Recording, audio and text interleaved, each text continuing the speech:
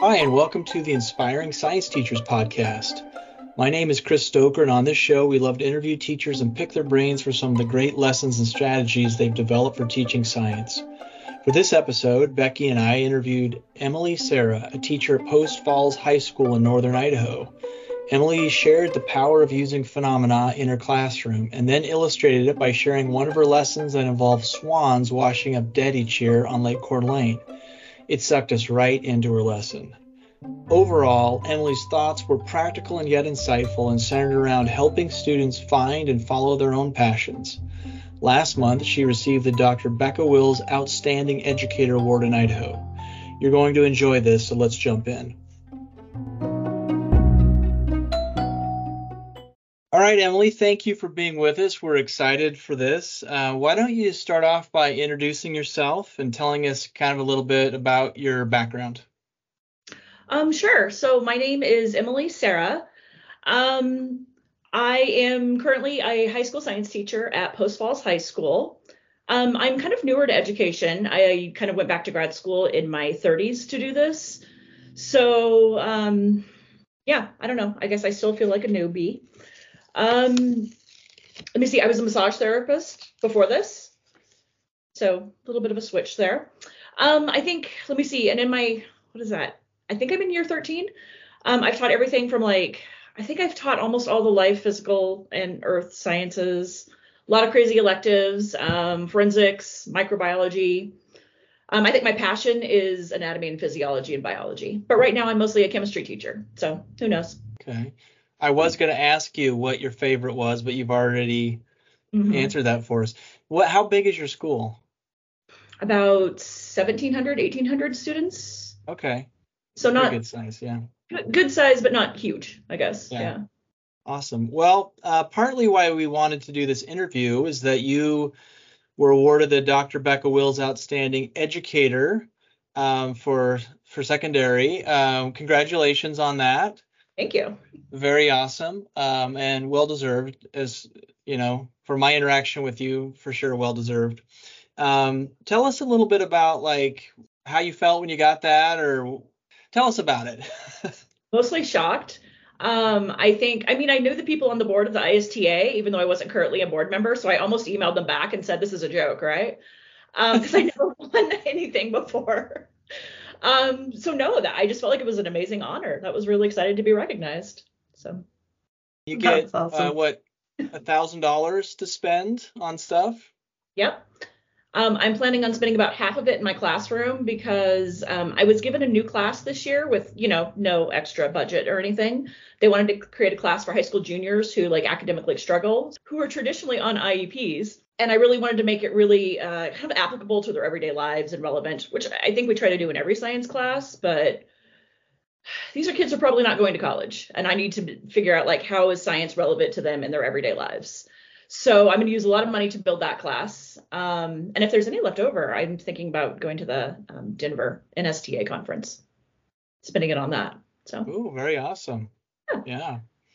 Well, as I talked about in the last episode, we interviewed the other recipient of that award, and this award is made by a generous donation from someone who was inspired by Dr. Becca Wills, and that really kind of led to him wanting to pay it forward by recognizing other teachers who are doing awesome things. So once again, congrats on that. So you mentioned that you were in massage therapy before you were a teacher. Did you always want to be a teacher? You just didn't have a chance to go do that? Or did something happen that changed your inspiration in your course? Actually, I thought I was going to go into maybe something like physical therapy or occupational therapy when I was in college because I found out I loved anatomy so much. Went to massage school because it was less expensive. And I thought, okay, I'll work for a few years and then go back.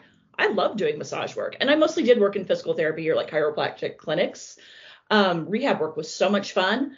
But physical therapy is really, really labor intensive. I had arthritis by the end of about 15 years. I had arthritis in my hands and my thumbs. And frankly, I needed a job that had health insurance. So I think I could joke at I only got into teaching for the benefits. But honestly, I spent a year doing volunteer work. Like I volunteered at a science museum working with kids. I volunteered at a high school. I volunteered at elementary school. I wanted to make sure I found something that I really enjoyed. Yeah. So researched Well, being a teacher before I just jumped into it, I think. yeah, that's good. It still makes me wonder though, like anatomy and physiology, you could have gone and done so many different things. What about working with kids really drew you? I think because it's different every day. I think, I don't know. I guess in college, I was a psych major for 2 years. And I feel like being a teacher is really half being a psychologist. Like you have to figure out how their little brains work to figure out how to get them to enjoy science sometimes. And so, yeah, I think it's, I mean, they always say teaching's about the relationships. That's fun for me. So, yeah. Agreed. I feel like we could market that line like teachers have to do, psych analysis on their students. That's something that's kind of cool to say, but also like there's a lot of that rings true, too. Everything you read about brain science, all I think is how can I apply this to my classroom? Yeah, for sure. It's good stuff too. Well, why don't you walk us through one of your favorite lessons? I know this is always one of the things I love asking teachers about. So, whatever way you want to take this with lessons or units or however you kind of thought about it, go ahead and walk us through that. I know I had a hard time when you gave me these questions because I can think of like my favorite things to teach, like my favorite subjects. Like I love teaching genetics. I love teaching in A&P. I love teaching the brain and the senses. I actually teach a neurology class in the summer at Johns Hopkins, not the actual Johns Hopkins. I'm not like a med school teacher. Oh my gosh, that sounded fancy. I'm not. It's a class of kids, but it's like a camp through Johns Hopkins, like brilliant children. But anyway, so I can think about all of those things or like a unit in my chemistry class currently. But okay, what I decided to talk about was the one I think I'm the most proud of. And that's basically like in a unit where the students are doing the figuring out and I'm not actually doing the teaching, I think. And so the one I'm most proud of is I think it was the first like storyline or super phenomena based unit that I created entirely myself. And it was all based on this phenomena of there's this one spot in Lake Coeur, like up where I live, not even on the whole lake, but just this one spot on the lake where about 300 swans wash up a year dead. And so I explored into that and realized this would be an amazing science unit and you can take it in a bunch of different directions. And so I created it's like a 2-week inquiry unit for my students about that. And I loved it because all we did the first day was talking about the dead swans. And I mean, they're not washing up on any part of the lake. They're not washing up on any other nearby lakes. We have a lot of lakes up here. What is it about this one spot? And I let my students ask the questions. And all I did to plan this unit was just think of like, okay, to be able to figure this out, they're going to have to know this. And they can do this to figure it out. We can do this lab to figure this out. We can do this lab to figure this out. And I went into this unit for the first time, not being planned day by day. That makes me so anxious. But I let it go. And I let my students ask the questions. And I let my students pick like, we want this question answered first. And I knew what activity they would have to do to be able to answer that question. And we went with like I've taught this unit, I think 3 or 4 times now. Every time it's completely different. And I'm so proud of myself for that, I think. Yeah. Wow. That's on student questions. Okay. We have to dig into this a little bit. Like talk to us about where have they kind of gone with this? Like what science have they uncovered about these swans? Well, the first thing they always want to do is dissect a swan, and I have to talk them out of that. So I'm still guiding them, I guess. They want to, and they also want to take a field trip, and we don't always have the budget for that. But I say I will go scoop up stuff, and I will drive to that part of the lake, scoop up the water. Because I know why the swans die, I know I have to scoop up the muck underneath it. But we learn the ecology of the system. We have to learn about the ecology and the food webs and all that stuff. They want to do water quality testing pretty soon. So actually, and the swans die from lead poisoning. So pretty quick, they figure out what's killing the swans, but then they have to figure out where is this lead coming from, which leads to this whole, like, we talk about like aquifers and because our aquifer up here is incredibly clean. So why, what's poisoning our aquifer? Right. We look at a lot of maps and yeah. And what age is that? High school biology? This is high school. This was for a class called Natural Resource Management that I put it together. And I'm not teaching it this year, but the chemistry teacher is going to take this phenomena and I think use it to teach double replacement reactions, or because there's a chemical reaction if it happens. Like, that's awesome. I have one other little question. Did you know the answer before you started? Another teacher told me. It was actually an elementary teacher who told me about this. I had to look it up. So you were definitely not an expert. You were going way out of your comfort zone and letting kids just explore. I'm Googling the water quality people at the local college up here. Like, I was trying to figure out exactly what my students needed to know, and then how I could build activities for that. This one took me most of the summer to build. Yeah. So one little last follow-up question on this. How do you think it changed your attitude, your energy, your emotional involvement, teaching in a way that put the kids in that much charge? I think I was excited to see, oh my gosh, I'm trying to think. I was excited to see where they were going to take it next. I mean, I still had to do some guiding. I still had to talk them out of dissecting a swan. There's no way we're doing this. There were times when they would go off on a tangent and I would kind of have to steer them back. But I think there was never a time where they didn't think they were in charge. And I think that was really important. And maybe not for my energy levels, but for their energy levels. They came in excited to figure this out. Like, where is this lead coming from? Why are we not being poisoned by it? Are we going to be poisoned by it? Yeah, that just sounds really fun. I'm already engaged. I want to go study the swans too. We'll be Googling this right after this interview, for sure. So there's some newspaper articles about it now. It might actually not be as great a phenomena. I think they could find the answer quicker now online. Yeah. And so you said the students were excited. Did they also kind of get like passionate about trying to do something to stop it, or? That was going to be their final project, which I told them from the very beginning. I said, you're not going to be, by the end, once they find out the answer, they know that there are like other areas besides Coeur d'Alene that are cleaning the lead out of places, but Coeur d'Alene hasn't started yet. We actually got into some really good discussions about local politics with that. So that was their final project. I told them, you're not going to solve the problem. There is a way to clean this up once we learned about the politics of this. But they had to create create something that could be a possible temporary solution and figure out how. I gave them a budget. Like, if the city is going to give you this much money, what could you design that would be a temporary solution until government steps in and actually does some big things? So. Nice. That's really cool. Are there, in a more general sense, right, because this is kind of committing all in on one project, but are there sort of day-to-day tricks, activities or strategies that you find that work really well for anything, building culture or just getting kids into the science a little bit more? What are your smaller, easier to reach tips? My smaller, honestly, just switching to phenomena-based teaching was huge for me. I don't know if that's a small, easy trick, though, because finding the right phenomena is so hard. That's a lot of work ahead of time. But I feel like once you do it, your units just flow. And again, designing activities where the kids are figuring it out and I'm not telling them the answers, which I feel like teachers talk about this all the time. We try to switch to this, and it's hard because the kids are so used to being told, this is A, this is B, this is C. And then when I don't tell them and I make them figure it out, they get so frustrated. And I tell them I love it because that's their brains growing. And they still hate me. But you're right? You're letting them sort of have that productive struggle. I'm like, hear that anger in your voice? Those are your neurons. Exactly. They're like, just tell me the answer. Day-to-day tricks.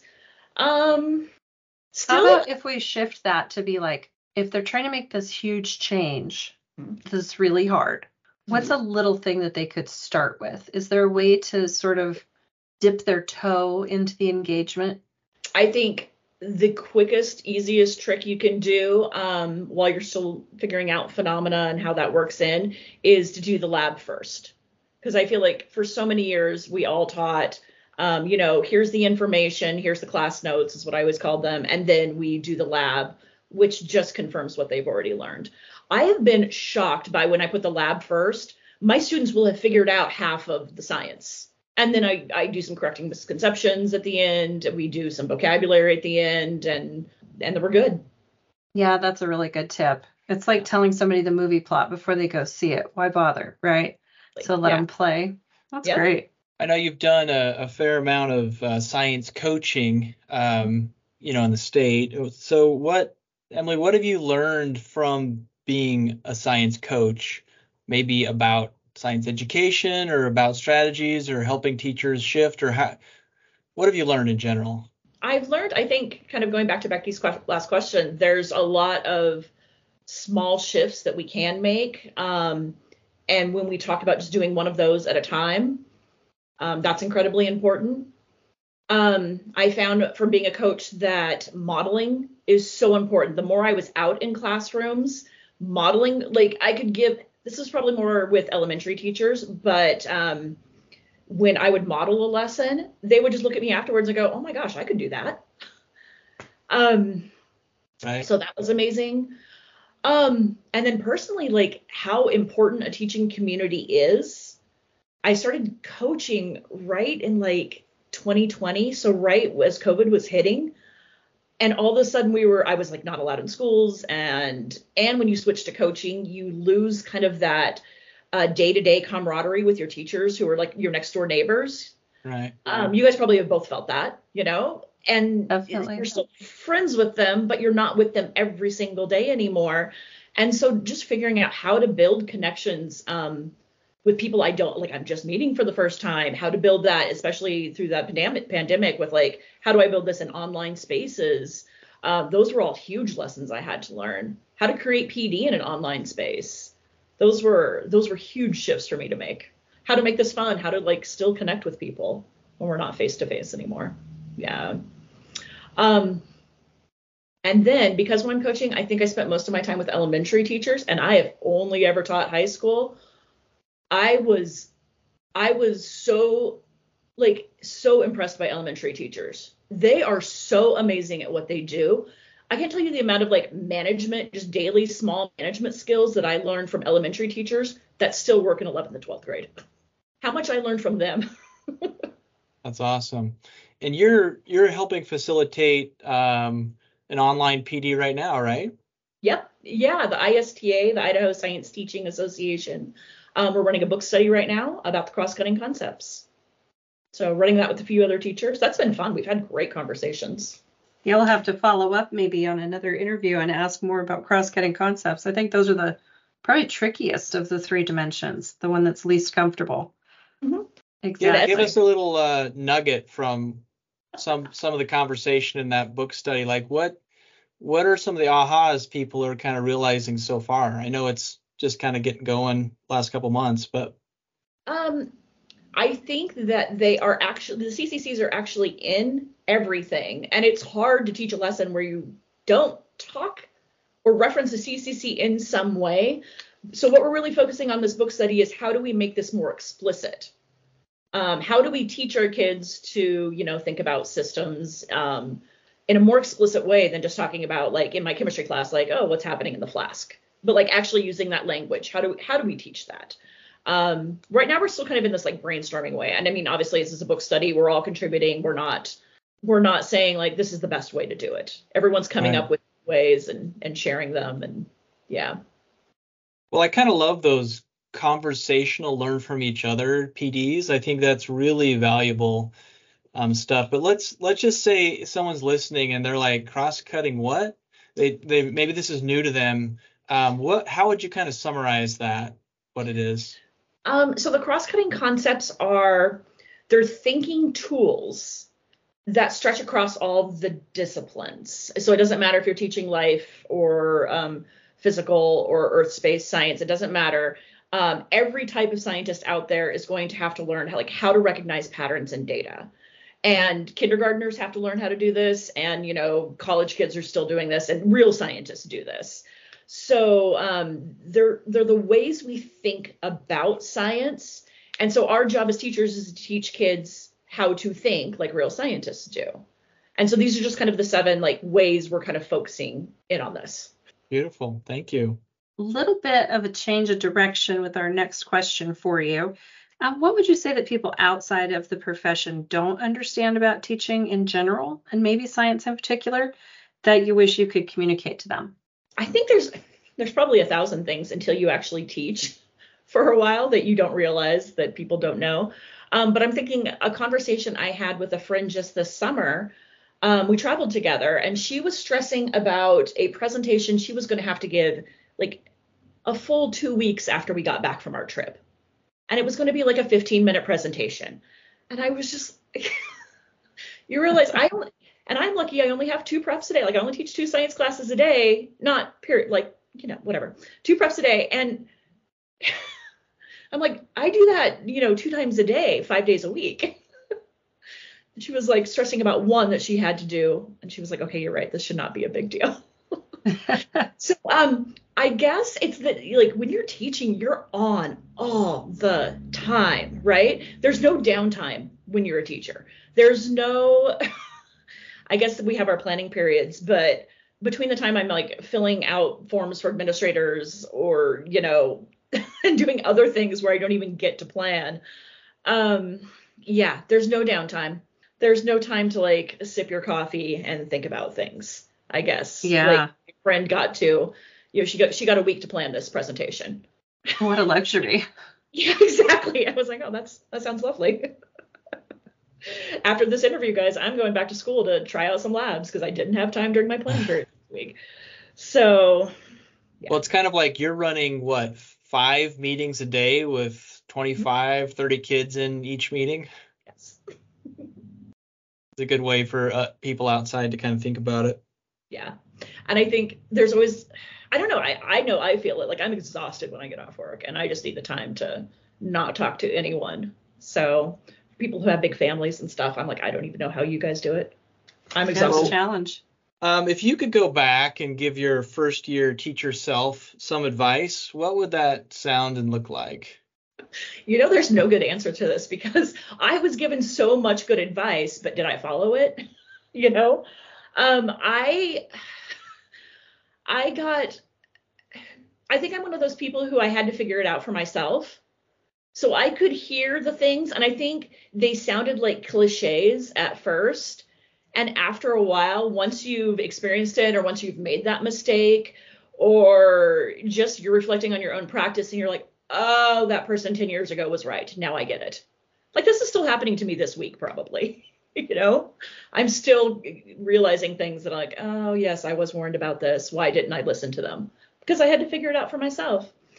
I will say one piece of advice I gave a student teacher who's working next door to me right now is that you don't have to grade anything. I like everything. Sorry. Did that come out as anything? Again, that's my weekend mindset. No, you have to grade some stuff.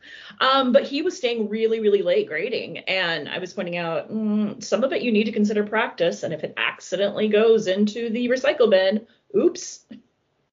I've never in 10 years like had students who'd be like, oh, where's that assignment we did last Tuesday? Like they don't know.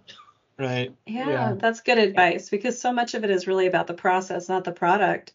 Mm-hmm. That it doesn't ever have to be looked at by you because it was the process of them thinking through it.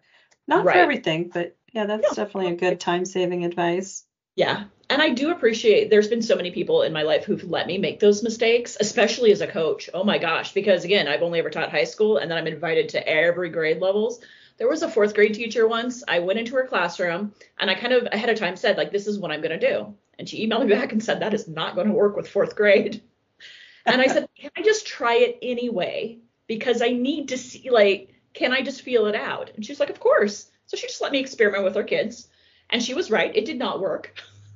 But I had to figure that out for myself and figure out how to modify things. So yeah, many people make mistakes and I make probably more than most. And I'm so grateful to the people who have let me do that. Yeah, that's great. That's how you learn. Yeah, and I would just add for myself a similar note that like I just felt like I was really good at explaining things. And in my mind, I thought I was probably better than the average science teacher. And so like it would work for me when it didn't work for them. And it took, by, I don't know, year 5 or something, I was starting to realize, these really bright kids aren't actually remembering important key concepts months after we've studied them. And I'm like, maybe like explaining things isn't the best way, and it really kind of led me down this path to be ready now to learn some stronger instructional strategies that helped produce like long-term learning and change in kids' brains, in their minds, and helping them develop these models of how things work rather than me just explaining it and all of that kind of stuff. I know. I got the best compliment from a kid this year, and he just after class one day, he told me, Miss Sahra, I really like your class because it's so chill. And this was right after a day where we had been like at our desks, at the lab tables with the group, like we had moved around like 6 times. And I was like, what do you mean chill? Like this was such an active class. And he goes, well, you just let us talk. And again, I'm like, what? Like you were like, I'm walking around hearing you're doing science the entire time. And it took this back and forth of his teenage lingo and my old lady brain to figure this out. But what he was saying was like, you just let us figure it out ourselves with our group. You let us collaborate. You let us. And I was like, I don't think you realize that's the best compliment you could have given me. Like he was feeling so much stress in his other classes and he wasn't feeling stress in chemistry because he had the time to collaborate and to work it out. And I was like, that's exactly what I want.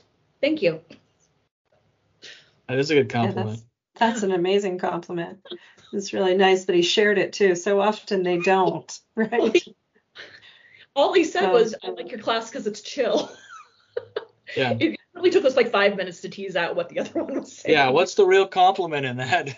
Yeah. Does that mean you're an easy teacher? You don't expect enough? Well, no, he was saying this way deeper and more important thing. That's what I thought he was saying at first. I was like, oh, well, I'll make this class harder. Okay. That's so cool. Well, the next thing that we wanted to ask you about actually, and maybe you just shared it, I don't know, but if you could just tell us something positive, a memory that you have involving a student, it can be funny or a proud teacher moment, but sort of what's a highlight? This is my proudest teacher moment, and honestly, it has nothing to do with me as a teacher. It's just me like realizing that my kids are so amazing in their own way. So this was a long time ago. I had this kid, this little boy, he was a freshman. At that time, I was working at a school that kind of did cool things. The freshman sophomore classes were looped. So I had mixed freshmen and sophomores, and they had me for 2 years, which, sometimes most of the time is lovely. And sometimes you're like, oh, I wish you were gone after the first year, but whatever. This kid was a freshman. It's still the first semester. I don't know him very well. He joined the science club that I was running with another teacher, and we're at some after school science club event. I don't know. We were playing with chemicals or something. And the kids were talking about what was going to happen later on in the week, like Thursday or Friday. And he just goes, oh, we won't have school Thursday or Friday. And they just continue on with their conversation. And me and the other teacher are like, what do you mean?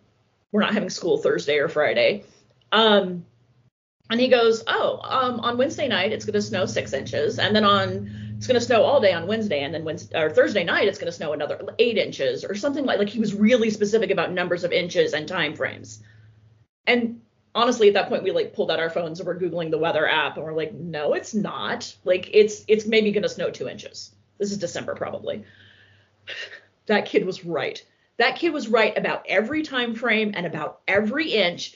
And the next Monday when we got back to school, I'm like, hey, like what? How did you know that? Because every news report is just freak snowstorm, He is a meteorological like nerd. Like this is his passion. He was so like, he realized weather reporters were almost never right. He gets like the meteorological data and starts designing his own weather forecasts. I'm talking about this kid at department meetings. I'm ready to like give him some award for I don't know what. He set up a website, his own predictions website as a freshman. And I would check that instead of like the Apple on my phone weather because he was so amazing. So again, I had nothing to do with that. It was just something he just kind of casually shared with me. It was amazing. I was like, I got that kid into so many advanced classes. Like this kid is going somewhere. And it had nothing to do with me, but that's just really cool. Like our kids are amazing people. And that kid's passion was science, but it wasn't a science I was teaching him. But kids have these amazing passions, and I just love like finding out about them. And some kids are amazing musicians or amazing painters, and our kids are amazing people. And that kid's passion was science, but it wasn't a science I was teaching him. But kids have these amazing passions, and I just love like finding out about them. And that's part of the fun of being a teacher, I guess. It's just finding out what they're great at. And sometimes they don't know. Finding their little passions and sometimes being inspired by them. Yeah. I don't know. I'm trying to think. That kid, he should be out of college by now. He's probably working for NASA. Well, we've reached the end here, Emily. This has really been fun. But is there anything else you want to tell teachers? I feel like I should come up with like the giant like concluding statement right here. This is the only one. This is a good spot for it. I know. I don't have it. Just to let the little stuff go, I feel like that's still a lesson I'm learning every day. I don't know. I think some of my success as a teacher is that I don't ever feel like what I'm doing is as good as it's going to get. And there's a lot of disciplines like that, right? Like I'm sure artists feel the same way. I'm sure I know people who practice like sports probably feel the same way. And so always looking for new ways to grow. I feel like there's a point where some of us kind of stop that process. And I think that's when your classes get kind of stagnant and your passion doesn't come through anymore. So always learning and growing. Well, what do you do if you're a teacher and you maybe have kind of hit that point where you're not as passionate about like improving every year and doing better for the next batch that comes through, kind of thing? Like, what do you do to like get that back? Or maybe you never really had a strong push for that in the beginning. Like, what do you do to kindle it? Like, give us some tips here. I don't know if I've ever hit that point, which is nice for me. And part of it is that, again, I'm still kind of a young teacher. I'm still young into my career. And also, honestly, it was probably a good thing that I got pulled to be a coach and then went back to the classroom. So I haven't hit that burnout point yet.